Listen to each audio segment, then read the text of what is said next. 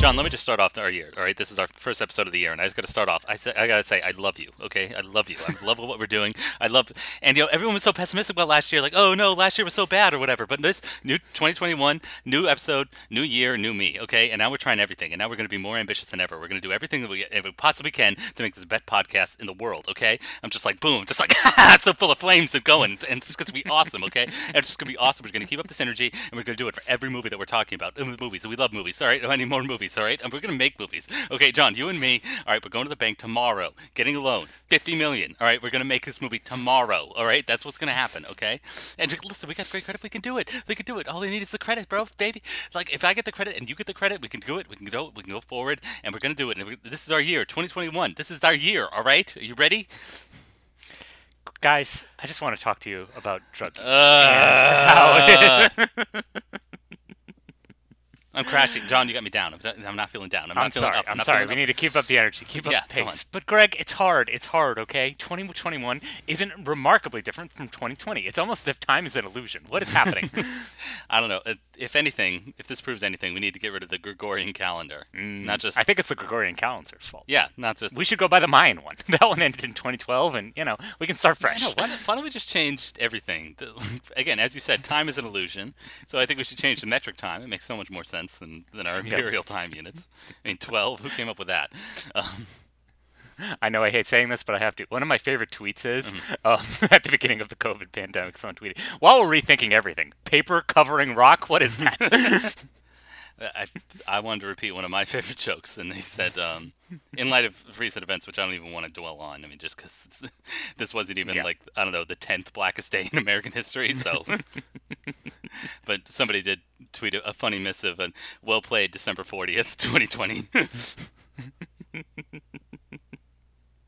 What I love is the fact that phone call with the Georgian official over the election, that like corrupt call where they're like, "Oh, he should be Wait, what indicted." was that? Oh, that happened over 48 hours. That happened this week. Yeah, it That happened this week. No, John, it was over 48 hours ago. It's lost to time, like tears in rain. It's dead. Yeah.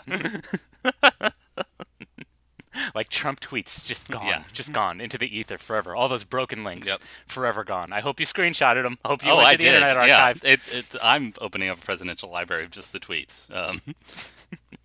But anyway, go on. We'll get to that later. John, what were you going to say? Or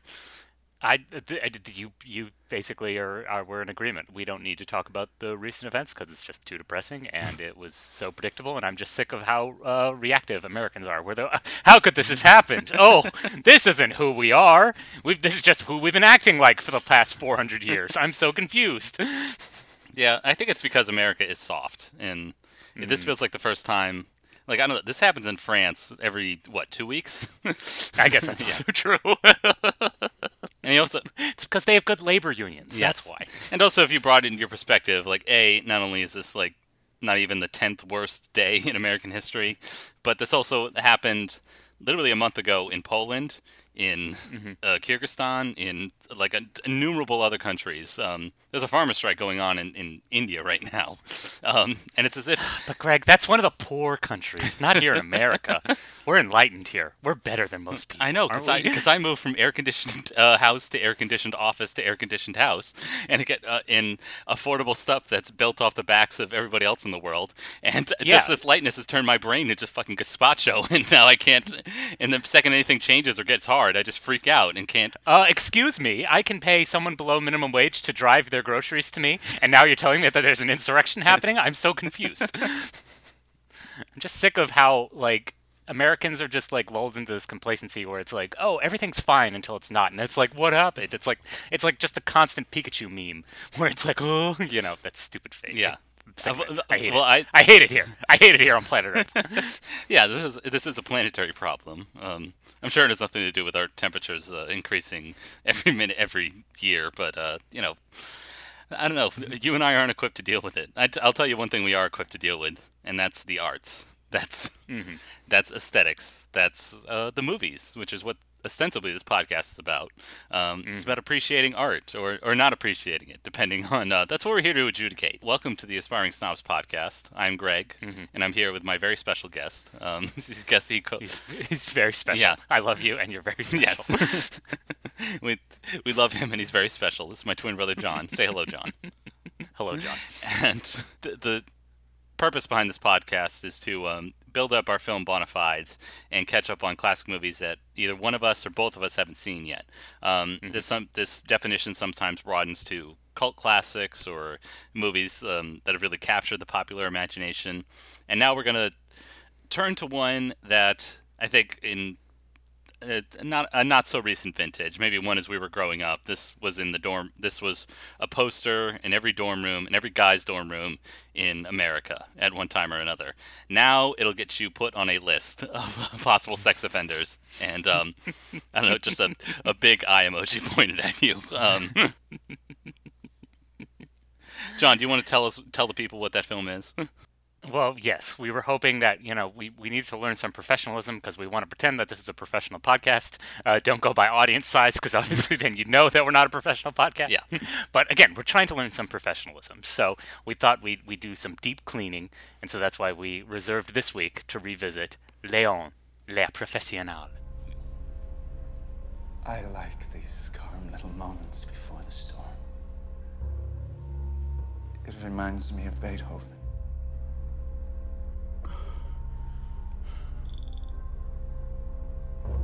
Can you hear it? It's like when you put your head to the grass, you can hear it crawling. You can hear the insects.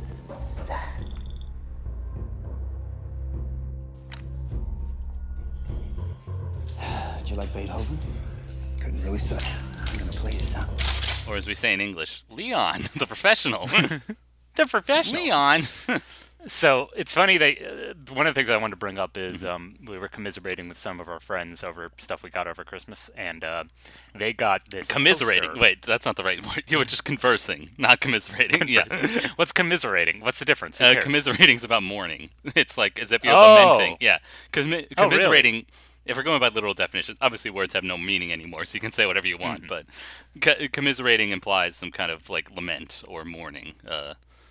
But anyway, Oh, yeah, okay. you were talking with your friends. Sorry to interrupt and I was be talking to my pedantic friends, and about one of it. the things that they got as a Christmas gift was this poster, like 100 movies to see before you die, Yeah. blah blah blah, standard stuff. And I was looking at it like more closely and being like, this is such a weird collection of movies. You've got the Grand Budapest Hotel, you've got Singing in the Rain, you've got Lawrence of Arabia, you got Leon the Professional. Who would have interest in seeing all these movies together? And then I realized, oh, these are all movies we do for the podcast. Yes. Now people are thinking that we probably decide based on that poster alone, but No. who knows? Well, Yes. I'd say you and I represent a certain audience. This is when I'll confess, obviously something you're not attuned to in the audio format, but you may not believe John and I are white.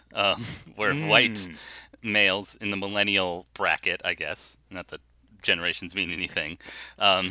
So this has a certain appeal to that, and I think it's because this is a somewhat more sophisticated action movie, or as we'll learn, the director himself was a little bit less concerned with the substance, but more the look, or as they say in Yeah. French, les look. So Yeah. this is a very Well, also, like, given the broader context, this was kind of a trend that was happening in the 90s, which was the kind of sophisticated crime action movie, kind of borne out by the career of one Quentin Tarantino, I would say. You think so? He's the one who Okay. kind of... I would like to kind of put all the blame on him. Maybe I'm wrong, but you look back and you see the careers of Luc Besson and Guy Ritchie, and you can't really say that they probably wouldn't have the careers or done the kind of movies they did if it wasn't for this, like, oh, we're doing elevated, crime schlock here. Well, technically among them, Luc Besson came first. He had success okay. in France in the 80s, and I think this is either his first or second English language film. Interesting. So, yeah, I know it's easy to pin it on Quentin Tarantino. He's responsible for a lot of terrible crime movies that brought this whole kind of aloofness or like brash style to it. But this one has all those hallmarks. It's the early '90s, and and I'm amazed it didn't come to us via Josh Weinstein, because it has some other like subject matter that well, I don't, you and I might not be equipped to deal with, or might want to touch with a 10-foot pole. But first, let's look at the style itself. Let's look at the, again, aesthetics of the film. This is a film about a hitman. as a lot of movies in the '90s were. Who's very good at his job, as we see in the opening scene. He's like a superhero. He's like Batman. He's coming out of every corner and does his job. They can't find him, and then he pops out and he Yeah. kills a bunch of people, and then he pops away again. Yeah, it's a little over the top, but also grounded enough that you kind of realize that these are real people, and it's not cartoonishly violent, but impactful, I would say. Yeah, and so that is that his competence in terms of cleaning, in air quotes, assassinating people, is contrasted with a very kind of quirky personal life. He's got no friends, no family. All he does is take care of a houseplant and drink milk, basically, and do push-ups. And he can't read, as we'll find out. He's illiterate. Well, he can't read English. He's played by Jean Reno, who is, I think, the perfect actor for this material, because like Keanu Reeves and a few other action stars, he may not personally emote a whole lot, but he has that neutral mask, that blank slate, that that face that you can immediately project yourself onto.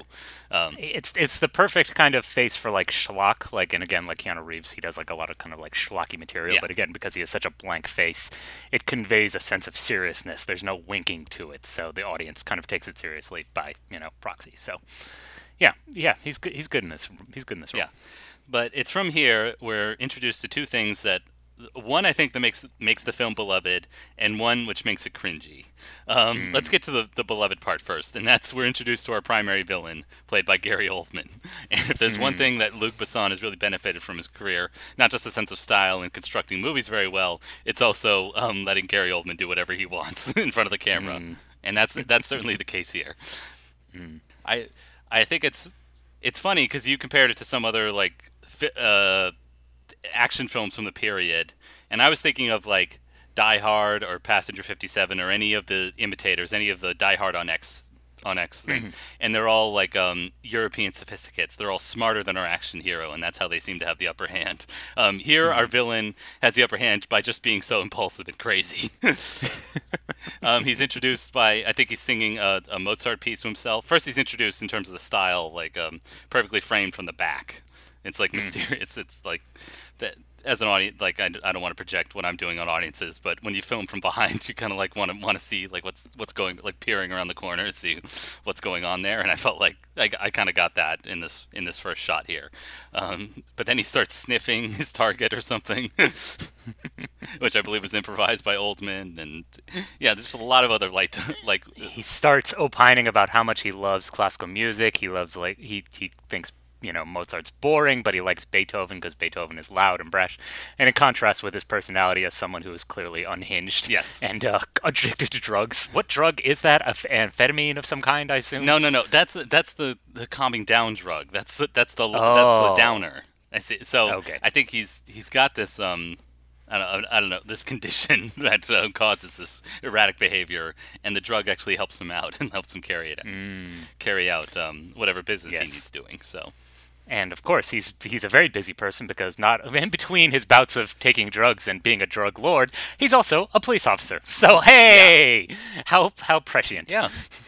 Again, who could have known in 1994 that the police could have been bad? I know. What evidence Just was ask there? Rodney King. Or O.J. Simpson. Anyway, framed, by the way. I think you and I will agree. John, go ahead and confirm. I see you nodding your head. Yes, you agree. Well, no, it was Mark Furman, the hero cop Mark Furman, who's really the victim. Yeah. You don't like Beethoven. You don't know what you're missing. Overtures like that get my juices flowing. So powerful.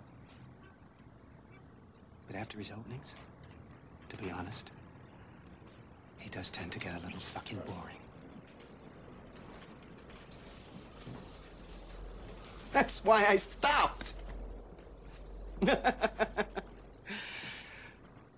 Toss the apartment.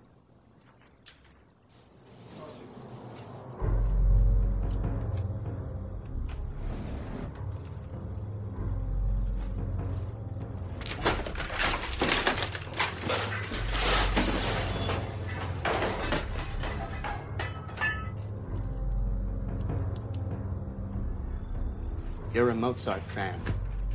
I love him too. I love Mozart.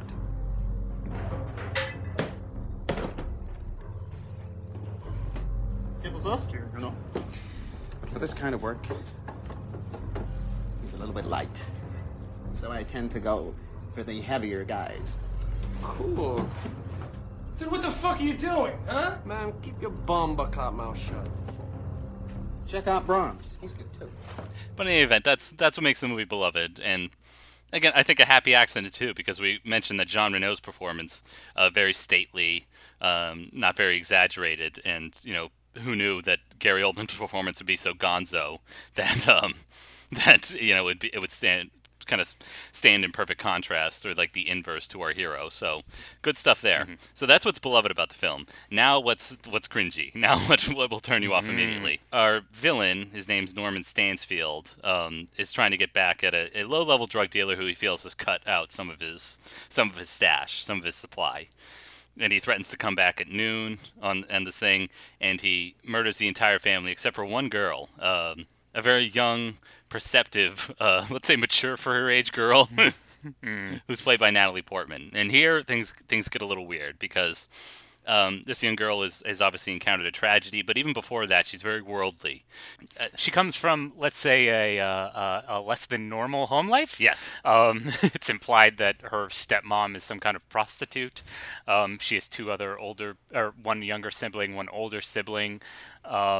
They live in a very dilapidated apartment. They're struggling to eke by an existence, and it's a loud, kind of abusive household. Let's say. And I don't want to assume what anybody's household is like. So if you didn't say have a father who was a drug dealer and a mother who was a prostitute, please let us know. I mean, because I assume that's how 90% of households are run these days. But that's this. I mean, in Trump's America, anything's up for grabs. That's not true. In Trump's America, it's all YouTube stars and DoorDash deliverers and Law and Order and Law and Order. They're the party of Law and Order. Anyway, God damn it, we keep getting back on this. Anywho, so there's this massive kind of killing spree where everyone except for Natalie Portman's character Matilda ends up dead. She's out buying groceries at the time, and once she sees kind of the aftermath, she kind of slinks by and instead tries to hide in Leon's apartment. Leon kind of is hesitant to let her stay, but obviously he's a softie at heart, so he lets her in. And the rest of the movie, that's basically the inciting incident. The rest of the movie is their budding relationship, and this trained killer learning how to be kind of a fatherly figure, or at least I think that's what it was supposed to be. But like you said, Matilda's a little mature for her age, and that results in some awkwardness. Yeah. Well, first I'll mention the first thing that I was put off by is that she's somewhat amoral. Like immediately, like she's acquainted with Leon before this. And she immediately wants to do what he does, which is cleaning, i.e., killing people. And like, well, she has a revenge motivation as well. Well, it's not just that. She seems very eager, like not just to avenge her brother, but also say like, I want to do what you do.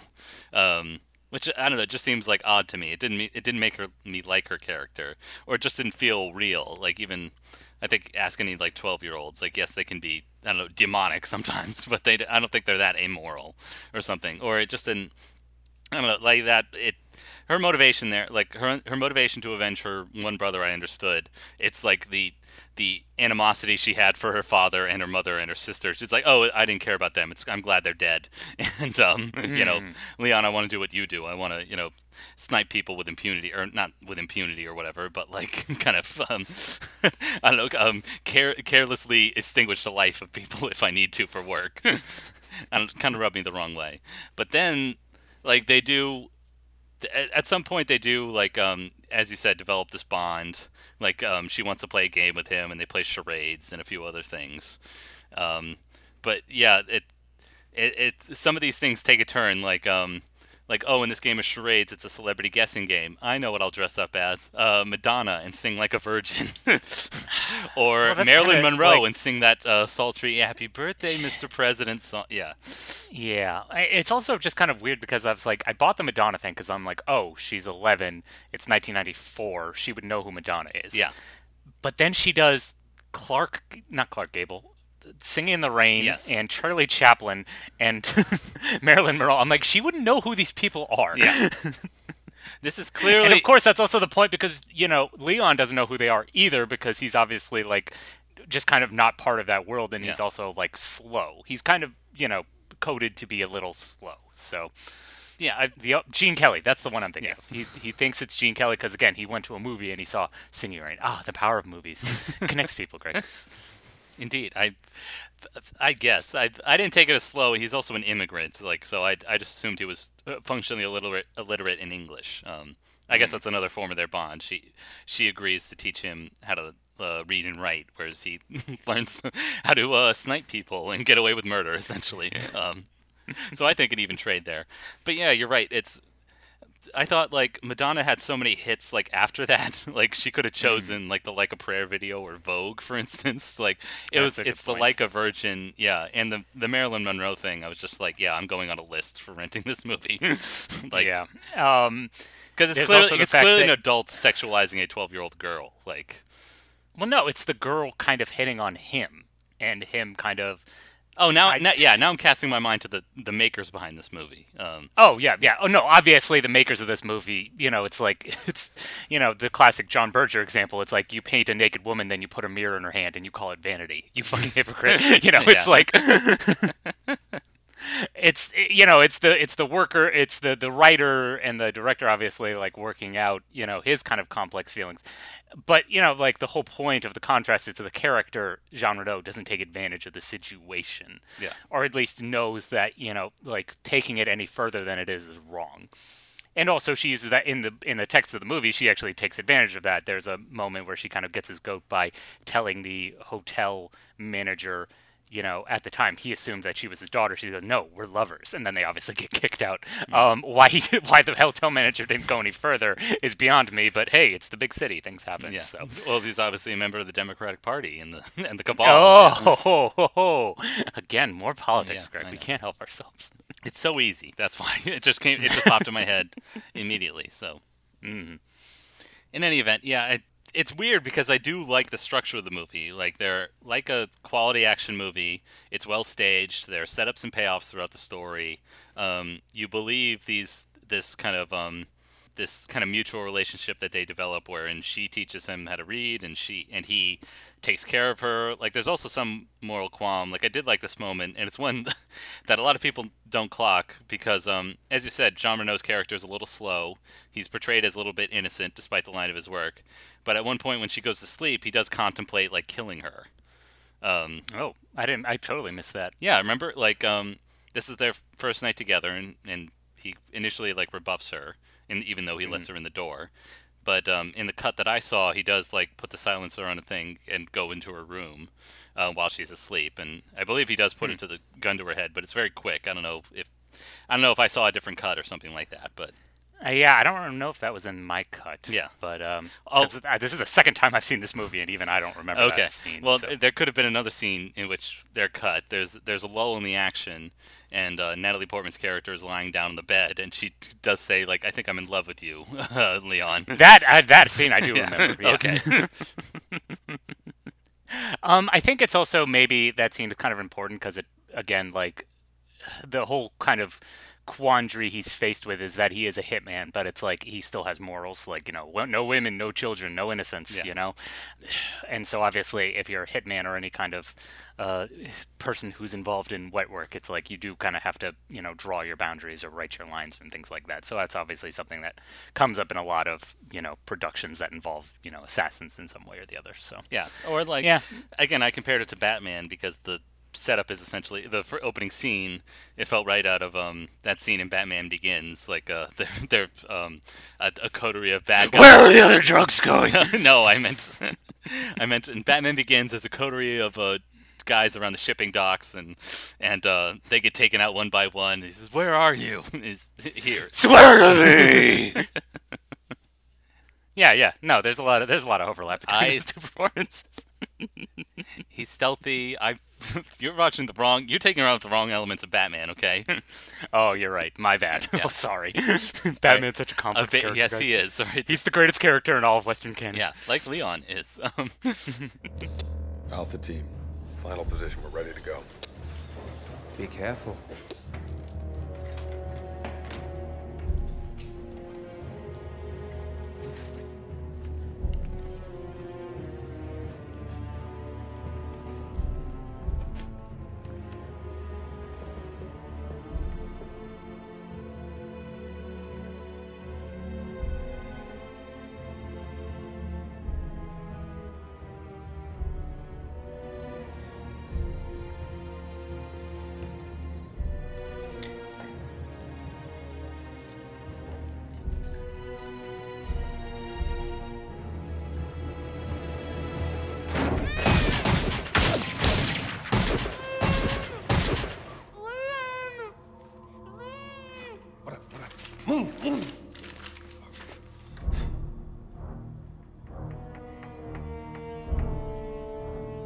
Shit.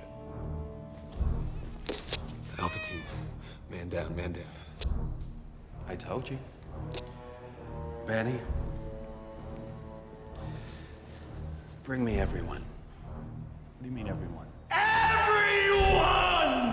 So I should say, in spite of those cringy elements, as an action movie, like, this is working. This is doing like an A+ job in terms of style and pacing. Like, so I say it's an action movie, but there are only a few, like, I'd say, action heavy scenes. The rest of the time it is kind of more of a crime drama or thriller. Because while we're watching this, we're also watching Gary Oldman's character kind of get the jump on them, or Matilda goes off on her own and tries to, figure out or enact her revenge herself rather than, having to do it with Jean Reno's character's help. So it's. I mean, you're right. You kind of like picked the finest praise, but also the most damning note about this movie is the fact that it is just an action movie. And honestly, rewatching it, I kind of forgot how thin it really is. It's very lean. There's not a lot kind of going on under the surface unless you want to like really overly examine the kind of sexual politics in this movie, which I don't really want to. So, but other than that, besides the gonzo or perfectly cast characters, there's really not a lot going on beneath the surface of this movie. No, I was surprised to see that it was shot like in between other projects that Luc Besson had, because he's the most he was at one point like the most in demand director in Europe, and we'll talk about why he isn't in a moment. But but yeah, I mean, I think this project came together very quickly, and it's almost not miraculous, but very impressive, like how well it does work. Even if there isn't a whole lot going on. Yeah, you could say like the only thing thematically going on is maybe like something that's been explored in a lot of other, like the authorities actually are the evildoers. Like the DEA is the one actually pushing the drugs, which obviously our authorities like the DEA or CIA would never do. So it's interesting from that point of view. But as you said, all the pleasures are very simple ones, and there's not a lot to like kind of get deep down into characters. I think the most interesting one was the casting of Danny Aiello as Leon's boss, because there's not a lot to it. I thought he would have either like double crossed him, like when he brings up not the implication, but the proposition of like, oh, I'll hold on to your money for you. Like I'm like a bank, only banks don't get knocked. Yeah, so it's like it's kind of playing with a little bit of ambiguity there. Is like, is he genuinely affectionate and cares about Leon, or is he taking advantage of it? Yeah. And the movie never really kind of gives us a straight answer on that. Because, once Matilda is kind of left to her own devices, it's up to Dan Aiello once again to be like, I'll take care of your money for you. And, it's kind of left evident that she's going to follow in Leon's footsteps to a certain extent. There's a little ambiguity because she does eventually go back to school, and she takes that plant that he's been caring about so deeply, and then she plants it so that it can grow roots outside and be free of this life. Yeah, I don't know what you thought about the ending, or if you kind of thought the ending was kind of like cynical or hopeful or whatnot. Well, yeah. Well, first I guess the biggest action arrives just before that. They're kind of locked in this like New York City apartment. I could see like it's the movie's influence on The Matrix in that particular scene when they're like hiding in the walls and Morpheus fights Agent Smith. I don't know if I'm referencing a more popular movie to let people know what it's actually like. So, but yeah, it's a little ridiculous. I don't know, like something like some things don't like line up in your head. Like even though like the way that Leon escapes is kind of the Hannibal Lecter way of like disguising himself as an NYPD like SWAT officer, including with the big ass mask. Again, perfect action movie bait and switch when you have to disguise yourself. Thankfully, you find a guy with the same fitting clothing. I don't know how he knows that he's going to run into Stansfield either. That seems to be part of the plan, and I mean, I don't think he originally intended that. I think he had a backup plan in case that happened. Obviously, he also knows Stanfield's reputation, so I think he can kind of assume that, like, I don't know how he anticipated Stansfield would get right up into his face. Yeah, but Or that he could hand them the ring on a pulled grenade or something like that. Yeah. Yeah. But So it makes for a spectacular, explosive ending. Yes. So you're not supposed to question. Yeah. Yours is just to sit there and enjoy it. So.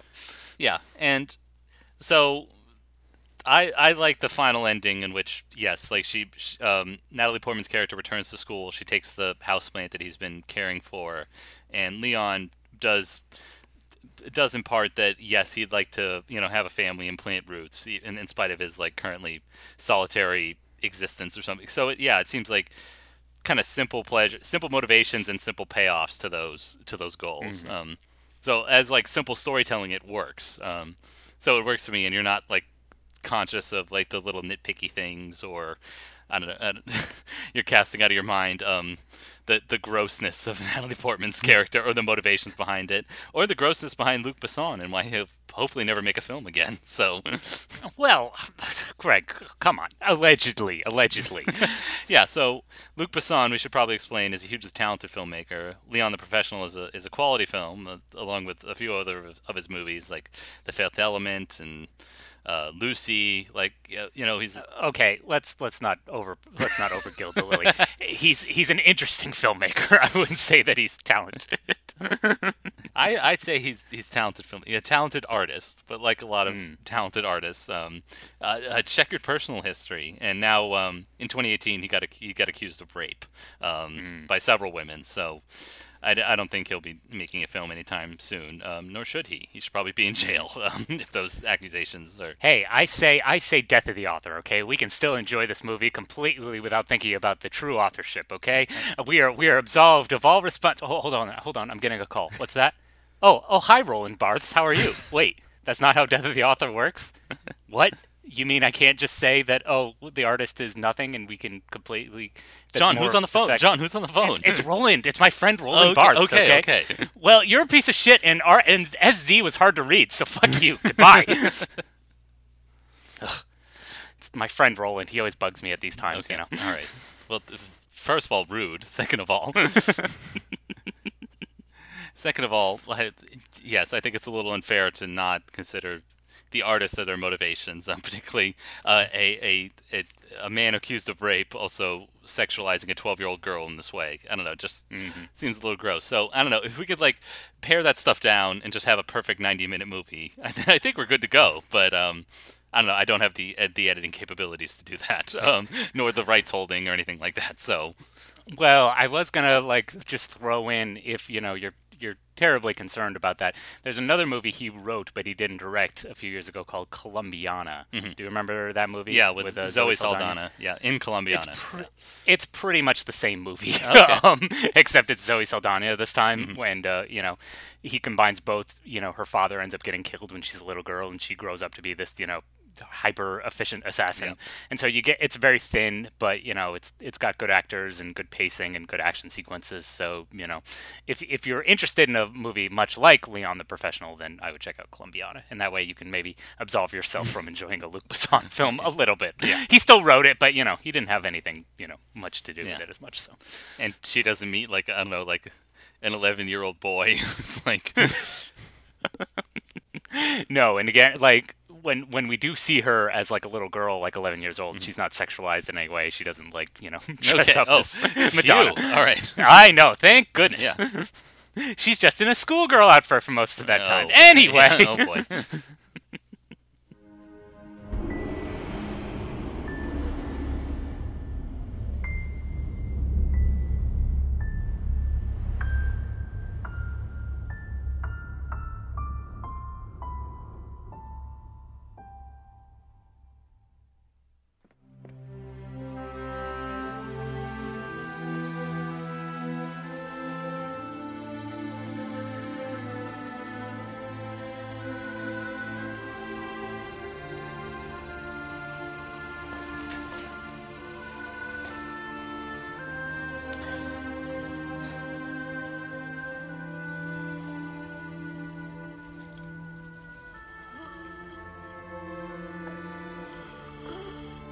Stansfield. At your service.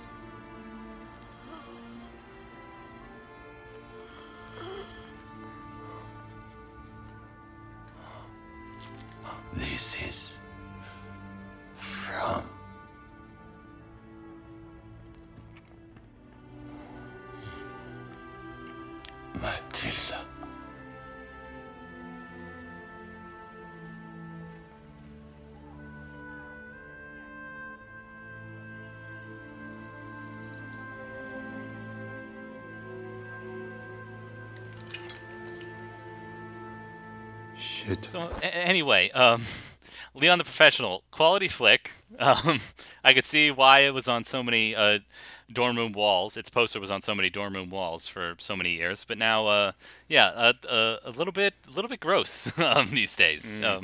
Probably, I don't know. Watch it at your own risk, I guess. Torrent it or don't. I don't know. Again, if you don't want to be on any lists because you rented this movie and want to see a 12-year-old Natalie Portman all dolled up, as it were. But I don't know. Again, I mean, quality people still film. like Taxi Driver, so what? Fair enough, I guess. Yeah. I don't know. Is it art's responsibility to plumb those depths, to look at the uncomfortable things, or? Well, I'm glad you asked because I have a perfect answer for you. You should have known. You should have known that 2 you would have words. been broadsided like that. Come on, John. Craig, 2 words. It depends. Okay. That's my definitive statement on that. I need 1-word answer. Yes or no. John, go. Maybe. There's my 1-word answer. All right, you're in the McLaughlin group now. I'll only answer to one person. That's Charlie Rose, the most respected journalist in the world. Should art be plumbing the depths of depravity? Tony Blakely, your thoughts. Wrong. So you're doing more of a Donahue impression, Okay, I whatever. think. I don't know. God, we're dating ourselves. We're talking about movies that were popular in 1994 and the McLaughlin group. Craig, what are you saying? We're not old. How dare you? I know, you're right. John, let's bring our audience back. Our audience of 12-year-olds or people who like us don't remember anything from 8 minutes ago. If that's the case, they sure haven't remembered the movies that came out over Christmas Day and were widely available because theaters were closed. They came to us via streaming services. So for this signature section that we have, let's look at some recent releases. Because we do that every week in this segment that I'm talking about now. And why do you sound so unsure of yourself? because I'm trying to set it up so that we can do our sound drop for Spotlight. Spotlight. Spotlight. Spotlight. Spotlight. Hey, there it is. Yes, You did it. I'm a professional broadcaster, okay? Oh, okay. I've been paid to do voice. If you can believe that, I've been paid to do voiceover before. So, all right, so nuts Oh to my you. God! Did they ask for their money back? What No. happened? I'm doing great. Okay, fine. So, John, I mean, yes, we didn't have to schlep to the theaters this time, so good. However, let's look at the 2 products that have entered the film discourse lately, and I think I've already left it. I think this current events has completely. We're already way behind. Yeah, and current events is also completely cast aside. Like, who can think about pop culture in these circumstances? Either way, but Yeah, let's catch up a little bit. First on what I think is I don't know, an interesting movie, let's call it. Certainly an exhaustive one. Let's talk about what's available on HBO Max right now, coming straight to your eyeballs. You don't need to go to the theater anymore, which is probably a good thing. And that's Wonder Woman, 1984. John, It's still leading the box office though. It's still ranked in $3 million somehow. woof. Some people paid and risked their lives, risked catching COVID-19 for the sake of seeing Wonder Woman 1984 in theaters. Gosh, I hope they got their money's worth. I believe they did. I believe. Okay. Just for sheer amount of film, sure. Yes, I think for the volume, for quantity, you can't deny. I got a question for you, John. Do you remember the original Wonder Woman film that came out just 3 years ago? And do you think the makers behind this movie saw it? And part of the joy, I would call it, of watching a Warner Brothers picture, Yes. is that they're very much like, they like to position themselves as like a director's first company. Yeah. But they obviously can't really truly believe that. So, and you always hear behind the scenes, like even Patty Jenkins has been upfront about this, about the original Wonder Woman. There was a lot of internal debates about what we should do, so it's fascinating sometimes, like after you watch a Warner Brothers production and trying to figure out, okay, who greenlit this portion of the movie and who greenlit that portion of the movie, and how did they figure out to conjoin it all together? It's it's like a Lego construction made of every piece in the box. Yeah. Even though it's like 3 different sets. So Yeah, I think the answer to that is that they didn't, or they just learned like the morning before they started shooting. Like, 'cause it's clear that yes, like Patty Jenkins and all the other producers like had one vision behind this movie, and then Warner Brothers had their own vision, and like said like throw this in there, but we want to let you do what you want to do, but make sure that it integrates these things. yeah, and maybe even the cut we watched, the one that ended up in theaters and in HBO Max. There is also the possibility that they cut out a lot of other connective tissue to the larger universe, because a lot of stuff just kind of feels like left out there. And I've been reading some nerdier correspondents who were like, well, they could have been trying to tie that into like Hawkman for all we know, and they just decided, screw it, and they cut it out. So now it feels very superfluous. Okay. So you never know, like, because the weird thing about this movie is, yes, it's trying to fit into the broader, universe of DC films, but also like not, because Is again, it? Yeah. they haven't figured out who's playing Batman yet. They don't know what they're doing with Superman. Yeah, I didn't think they bothered with that anymore, based on the success of the Joker movie, and they're just going to do like they're just going to take these beloved characters and do whatever the hell they want with them.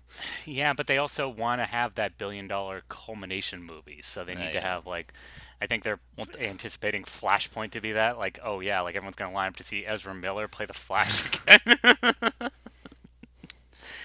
Sure. Yeah. Who knows? Yeah. But I said the word exhaustive because that's what this movie is. It's exhaustive and exhausting because I don't know, first things first. I remember from the first movie they have flashbacks to when Diana Prince was younger. Mm-hmm. And they said like, Diana, you're too powerful. Like we have to keep you like kind of locked away or something, or like you can't. You can't use your like full powers or whatever.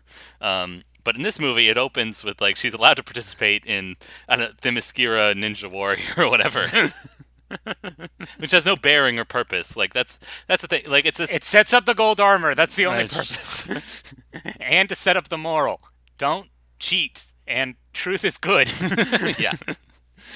So this opening scene kind of sets up establishes some of the problems we have. It's way too long, and I think it's long because we don't know like what's at stake here. Like yes, Diana like obviously wants to compete and win, but like again, I needed to know like why everybody was participating. Like what's the importance other than just winning? And I think that's the kind of idea, and it has to impart this very like kind of children's book moral that like there are no shortcuts in life. Like you can't ask for anything, or you got to earn it. Nothing's handed, nothing's free, and they try to tie that into the fact that she has the lasso of truth. So it's like, be honest, don't lie or don't cheat, because that's lying, and truth is important. You have to look at the truth, and it's like, and you could also tie that back to the fact that this is obviously a anti-Trump movie. Yeah. I don't know if anyone else picked up on that. Wait, what? You're telling? Wait, what does Greg, what does the cheetah character have to do with Donald Trump? I don't understand. Greg, believe it or not, there's another character. If you squint your eyes, you might be able to see a resemblance to our president. I don't know. I don't think so. But anyway, that's our first like opening action sequence. Again, what its purpose isn't other than to establish like the theme isn't exactly clear. Our next action sequence is set in a mall, and it's the most convoluted like robbery in the world, because like once it goes wrong, then like a guy takes a hostage, and this guy like runs over here, and this guy runs over here, and like they're scrambling. Yeah. They're idiots. Yeah. This is obviously meant to be a smash and grab job, which obviously the regular police probably could have taken care of. I don't know why Diana had to pop in, because these people are clearly morons, but whatever. Yeah. So. Again, that's emblematic. We can go in and nitpick a little bit more. We'll spare you all that. But yeah, it's so unfocused and so I don't know. Just like we just talked about a really good, competent action film with setups and payoffs. There's like none of that here. Again, it feels like everything was like set up the day of. Like we have that scene of like I'm thinking of the scene in The Invisible Jet. Like there are two things there. It's like. like the day they started shooting, it's like, oh, by the way, Patty Jenkins and the producers of Wonder Woman 1984, you got to integrate the invisible jet in this movie. Go. And then, crap. What do we do? We'll give Gal Gadot, or Gal Gadot, however you pronounce her name. We'll give her this line of dialogue. It's like, I have making invisible powers, and I'm just gonna wave my hands, and boom, we're there. Yeah, same thing with the golden armor. You Yeah. know, that's obviously a good, visual set piece. They set it up at the beginning of the games, like, oh, this is an important artifact from, the Themyscira. Did I they? just have it. No, did they? I know what you're talking about. You're talking about a shot which is from young Diana's perspective, and it's like 50 feet away, and none of the that's all we have is like 3 seconds of like the statue Yeah. to establish like. And then, later Chris Pine asks, hey, what's that? It's, this is gold armor. That's very important to our culture. And I might need it later. So remember that. Yeah. Why didn't she win? And I think the original intent was, and this has been a point of contention, the original point was she was going to use the armor because she's slowly getting depowered throughout the film. Yeah. Because she wished for, Steve Trevor to be back. Oh my God. And Yeah, then- we didn't even mention the wishing rock yet. There's a wishing stone, guys. Yeah. And and actually, I'm fine with the concept of the wishing stone. I like it. I think it's simple. It's storytelling gold right there. Yeah. Yeah, it's fine. It's fine. Monkey's Paw, perfect. Yeah. Like early Twilight Zone episode, Faustian bargain, perfect. Except when Donald Trump gets his hands on it. I wish to be the wishing stone. Give me wishing powers. And then just all logic is thrown to the wayside because now he needs to be the one to grant wishes. And if he doesn't grant wishes, his body starts falling apart. But he still has to make sure that the wishes kind of benefit him somehow. So he has to walk up to people and say hey, don't you wish that I was even richer? And they go, sure. And then he's fine healthily, and he's even richer. Yeah. I can see that happening once, not the 5 times it happens in the movie. Yeah. Well, I mean, it turns into a joke because obviously he can only grant one wish, so he ends up going to people saying, "Don't you wish I was this way?" And they go, "Yeah, sure," but then he already granted that person's wish, so it doesn't work. Yeah, are you sure that they can only grant one wish? Because it's the other thing. Again, it seems like they had they didn't prepare what the heck they were doing. So they have this concept of the wishing stone. But we have this situation where our other villain, our heavy for the movie, Cheetah, needs a second wish. What do we do? Oh, he'll just grant her a second wish, I guess, or that's a good point. Yeah, or the monkey's paw, you can clearly set up I wish for something, but it also takes something away. And if you clearly set that up, that's fine. But the downsides aren't established. He's suddenly weak or has these health problems. I didn't know what that implied, or I don't know. It's what was taken away from the Cheetah's character is that she wasn't nice anymore or something. Yeah, she was losing her humanity. Yeah. So it's they could have set it up that she was getting more cat-like throughout the movie, but instead it's literally I want to be an apex predator. Cut to now she's a Catwoman. Yeah. Why? Yeah. And speaking of the Catwoman thing, I think again, Wonder Woman is a feminist hero. Mm-hmm. And so we want this to be espouse feminism, we want to I don't know, again, display the strengths of women, but again, it seems like they didn't think it through, and Diana's sole motivation is a man pining for this guy, and again, we have this cat fight that women are the stereotype that women are jealous of each other, and they wind up in a little cat fight, and then so your intention maybe to make this feminist hero is butting up against the story, which is playing out in stereotypical or anti-feminist ways. So yeah, it just feels it's a mess. Yeah, and again, for what purpose? What purpose does the golden armor serve besides just being a good shot? Yeah. Again, I was bringing up I think in her original cut of the movie, she's losing her powers because that's the monkey's paw for her wish. So she needed the golden armor to kind of make up for that. Mm-hmm. But in this cut of the movie, in this version, she renounces her wish, so she already has her powers back, but then she still uses the golden armor anyway.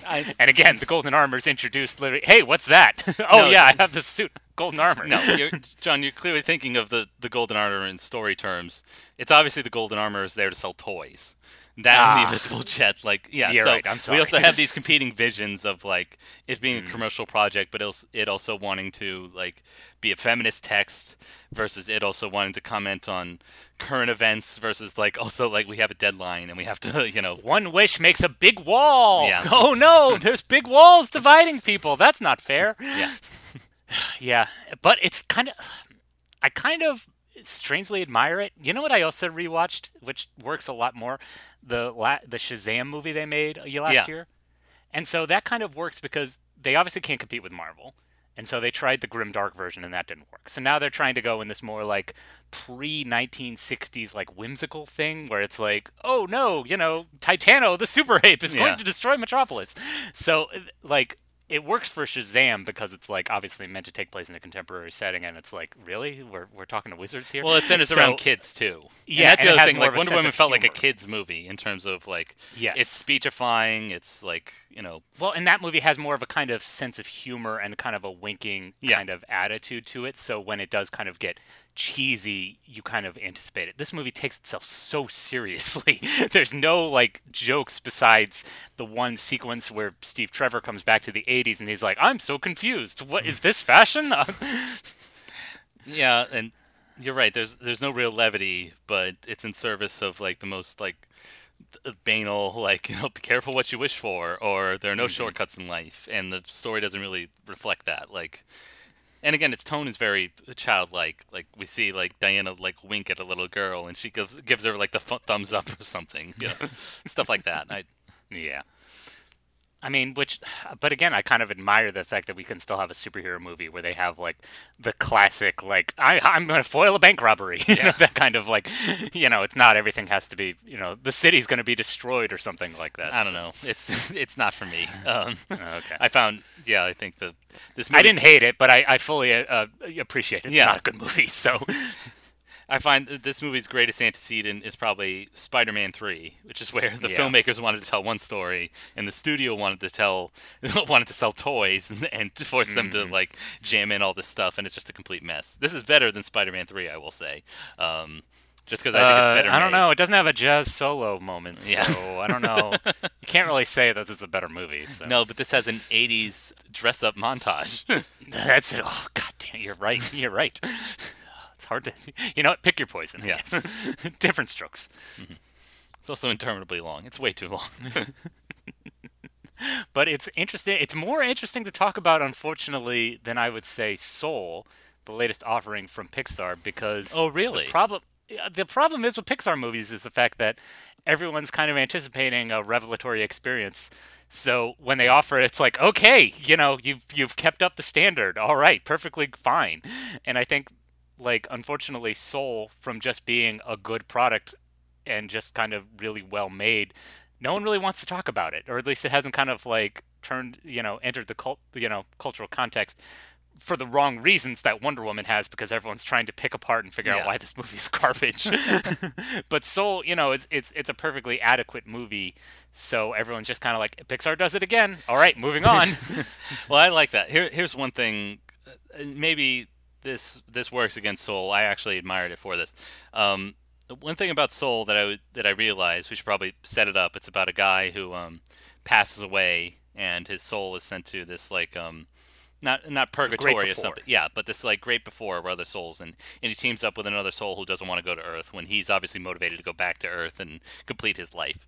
That's the setup. One thing I found very refreshing though is that like it didn't feel like the universe was at stake. Instead, it's just like one guy's life, and so the story is much smaller. Like I remember like this movie's closest antecedent is probably Inside Out, which also like had a quirky look behind the scenes, and it's the same director and it's Pixar and all that.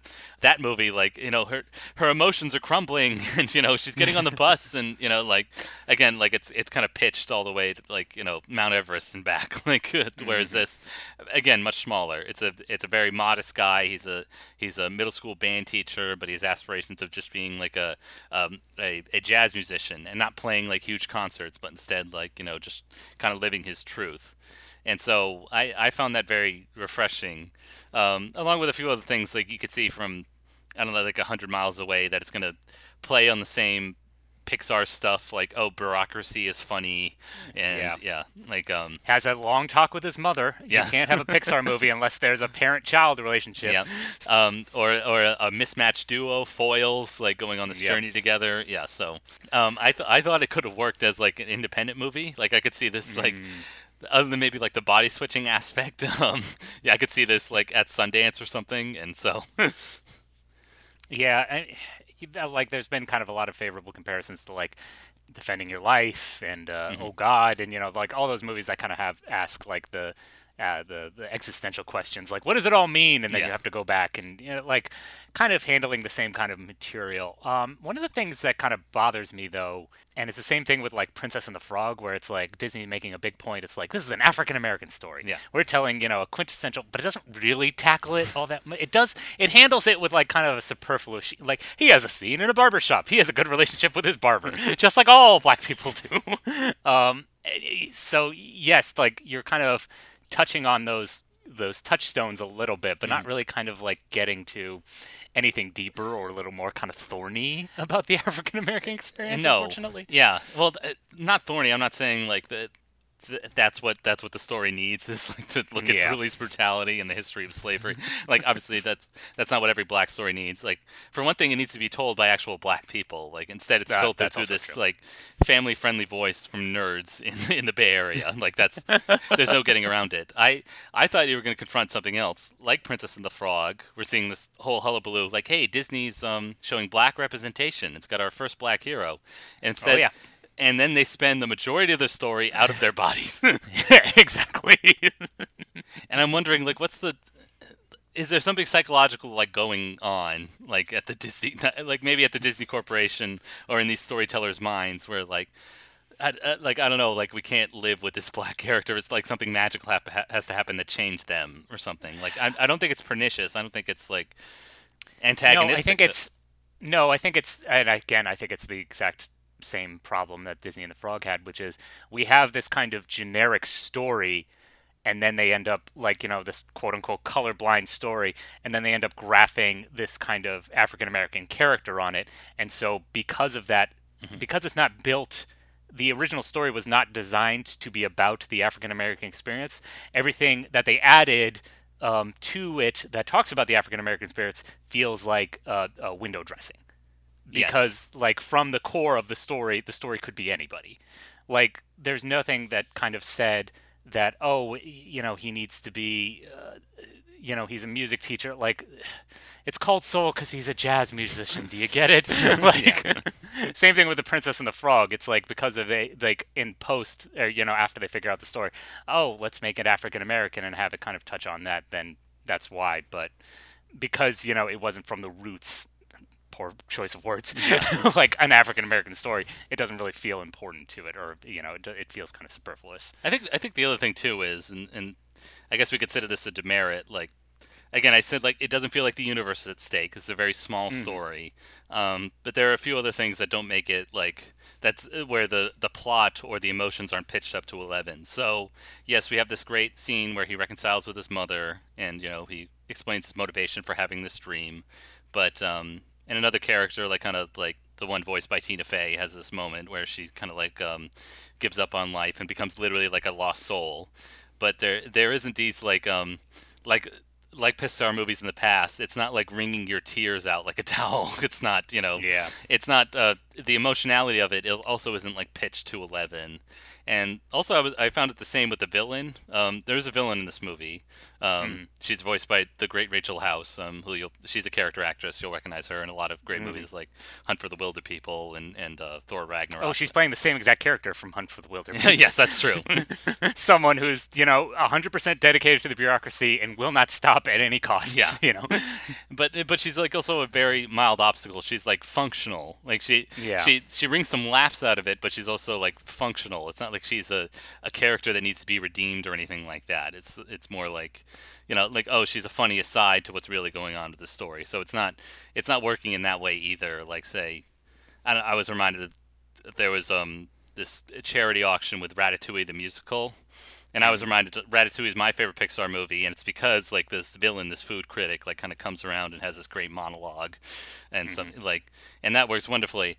Soul doesn't really like have that. I mean, even though it's a very good personal story that it's telling, and it looks beautiful, and they render like New York City wonderfully.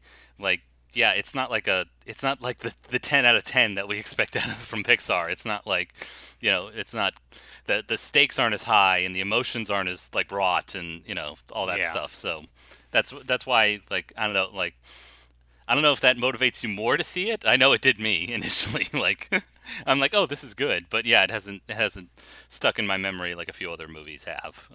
Yeah, recently. it's very, very good, but I wouldn't say transcendent. Yeah. So, which is ironic because we're talking about souls here, Yeah. phantasmagorical figures. So, yeah, again, just like Inside Out, like I would say it's on par with Inside Out, which I didn't love Inside. I like this more than Inside Out, but yeah, it's pretty much operating on the same level where you'd get these kind of jelly bean people hopping around in this ethereal plane. Yeah. So, yeah, like well visualized, well told, great story structure, but yeah, it just kind of comes and goes. Yeah. In your It's brain. like a solid base hit is what it is. Yeah. If we're gonna make baseball analogies, like I consider Ratatouille like a home run, and yeah, like Yeah, WALL-E's a home run. Yeah, Pixar has been like I don't know, Hank Aaron in this department. Like, yeah. So to see it like I don't know, like late in his career, and for the Milwaukee Brewers instead of the Braves or something, it feels a little bit like that. But yeah. Yeah. In any event, again that concludes the recent film discourse. Again, job done. I think we did it.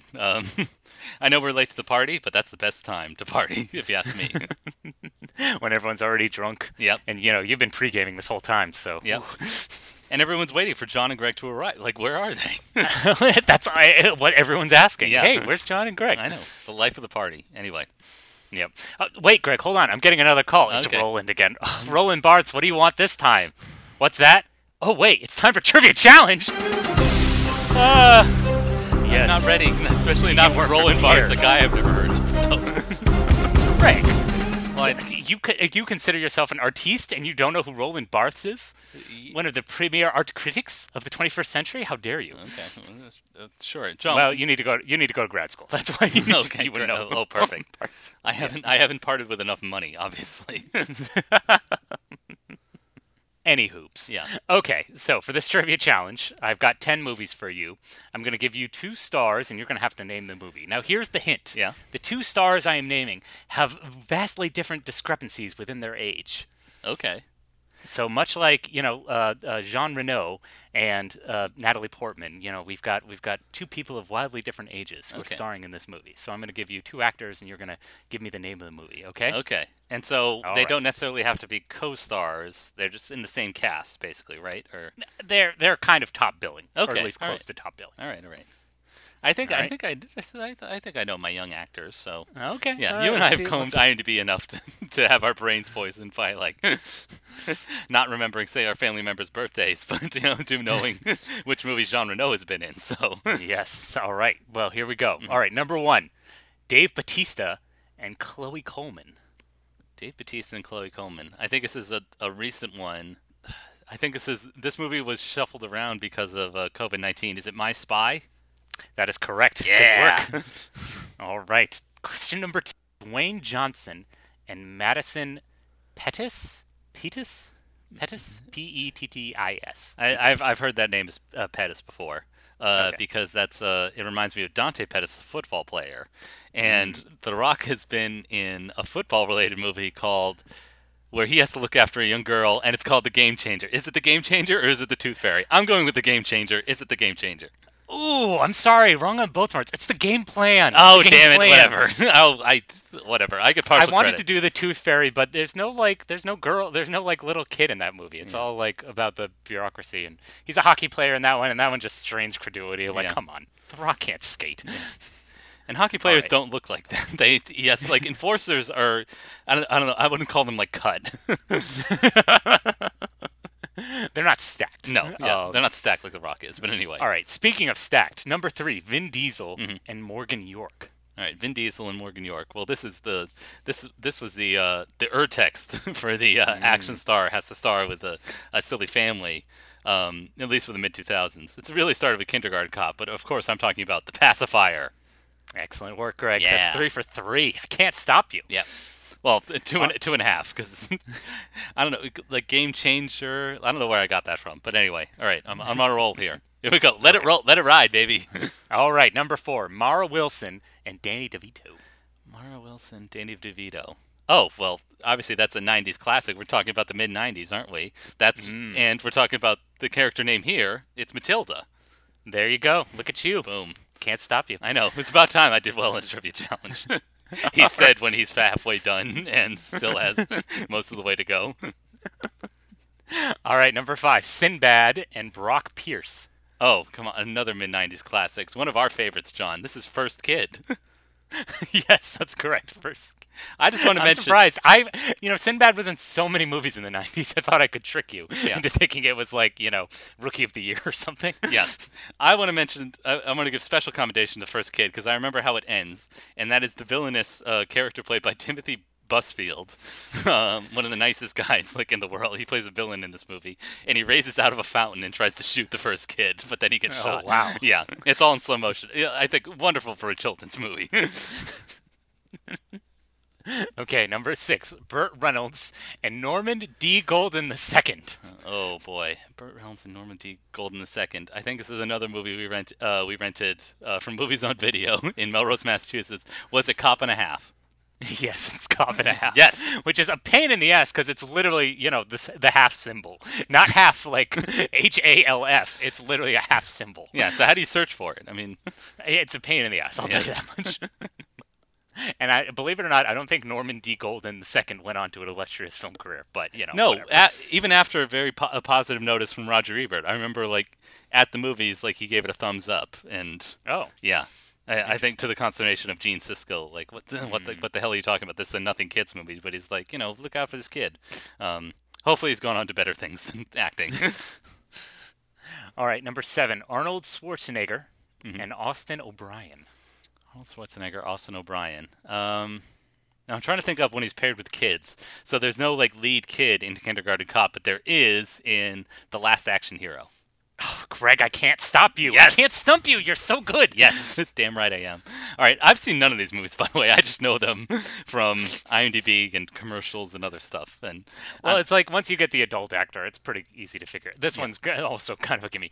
Walter Matthau and Madison Gamble. Well, another movie that we rented, I think, multiple times from the video store, Dennis the Menace. There you go, the live-action Dennis the Menace. Yeah. I mean, everyone complains that it's like, oh, everything has to be based on a franchise. In the 90s, they were just live-action everything. Yeah. That's all they had. I think they were, even more creatively bankrupt then than they are now. Mm-hmm. Exactly. At least they were, independent, quote-unquote, streaming outlets willing to give original stuff a chance. But, yeah. There you go. All right, number 9, John Ritter and Michael Oliver. So this one is a little now before our time. So we should probably explain all these movies came out in the wake of the success of Home Alone. So they were trying to get a kid actor to be a star and draw more kids to the theaters. This one came out the same year as Home Alone, and it's Problem Child. That is correct. Yep. Boom, boom, Goodness boom, gracious. boom, boom, I can't boom. stop you. All right, number 10, the final one. Okay. Sylvester Stallone and Estelle Getty. Well, crap. So this one, I'm stumped. Not just because you broke your own rules. All right. Hey, I said wide age difference, All okay? Didn't specify direction, okay? Okay. I thought you were breaking the rules. I thought it would be a child star, and Sylvester Stallone only has the intellect of a child. Oh, that's rude. I know.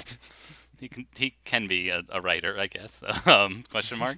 Anyway, Estelle Getty, it's either Stop or My Mom Will Shoot or Rhinestone. I think I'm going to go with Stop or My Mom Will Shoot. Can't stop you, Greg. You were correct. Yes! Stop or My Mom Will Shoot. Boom. Boom. Greg, that was a near perfect 10. I'm going to give it to you. I mean, right. you got 0.5 for the game plan. The game changer. Yeah, whatever that is. Yeah. Yeah. Whatever. The Rock is a football player, and he's got to look after a kid. Come on. You know how these stories go. Classic story about child abandonment. You know, America can relate. Yeah. So anyway, if we take nothing else away from this episode, it's to know that I'm perfect, and I'm a movie expert. And I don't know. You're welcome. My only regret is I tried to sneak in Taxi Driver and The Shining in there, but again, I was going off only 90s kids movies, so Okay. it's really tough. What? I don't know who the kid is. Is his name Lloyd? Yeah, Danny. Danny Lloyd. He plays. His character's name is Danny, and the actor's name is Danny. Okay. Yes, that's correct. All right. Yeah. Playing a lightly fictionized version of himself. Yeah. In any event, you can go ahead and congratulate me on my triumph on social media. We're on Facebook at Aspiring Snobs, Twitter at Aspiring Snobs, Instagram at Aspiring Snobs. Please, just let those congratulations just pour in for me. I'll take any awards you have. Here's my home address if you want to send me a trophy. It is 123 Fake Street. Yes. Yes, believe it or not, that's the one. That's the one person who lives there. Yep. It's been getting mail for years. But John, how else can people get in touch with us? Well, you could, if you have any questions or recommendations that we could read live on air, if you so choose, you can reach out to us directly at aspiringsnobs@gmail.com. Yes. And also, if you want to actually participate in this discussion, we do let you know the movie we're going to be watching when our new episode comes out in 2 weeks. And Greg, we've been putting it off forever, but I think it's finally time now that, it's going to be past January 20th and there can't be that many insurrections left. So I think it's finally time we revisit A Face in the Crowd. Yeah. I don't see why. I don't see how it has any implications in today's world, but sure, we'll go ahead and watch it. You and I are kind of familiar with the storyline, but again, we haven't seen this one. I think it's by Howard Hawks or Billy Wilder or something, and it was the big breakout for one Andy Griffith. So, and that's what everyone remembers him from, is the seething, righteous political dramas that he's known for. Yes. He had a long, successful career, and that's all anybody can ask. So that's all we can ask. That's all Jesus asks for you. Yeah. So. That's all Jesus asks for us. He says, "Be successful." That's make lots and lots of money. Yeah, that's the Gospel of Matthew, chapter 58. Render unto Caesar what is Caesar, and the rest for me, baby. Yeah, we're good theologians. Anyway, yes. And there's nothing left to say, but thank you everybody for listening. Yes, and until next time, keep aspiring. What a fellowship. What a joy divine, leaning on the everlasting arms. What a blessedness, what a peace is mine, leaning on the everlasting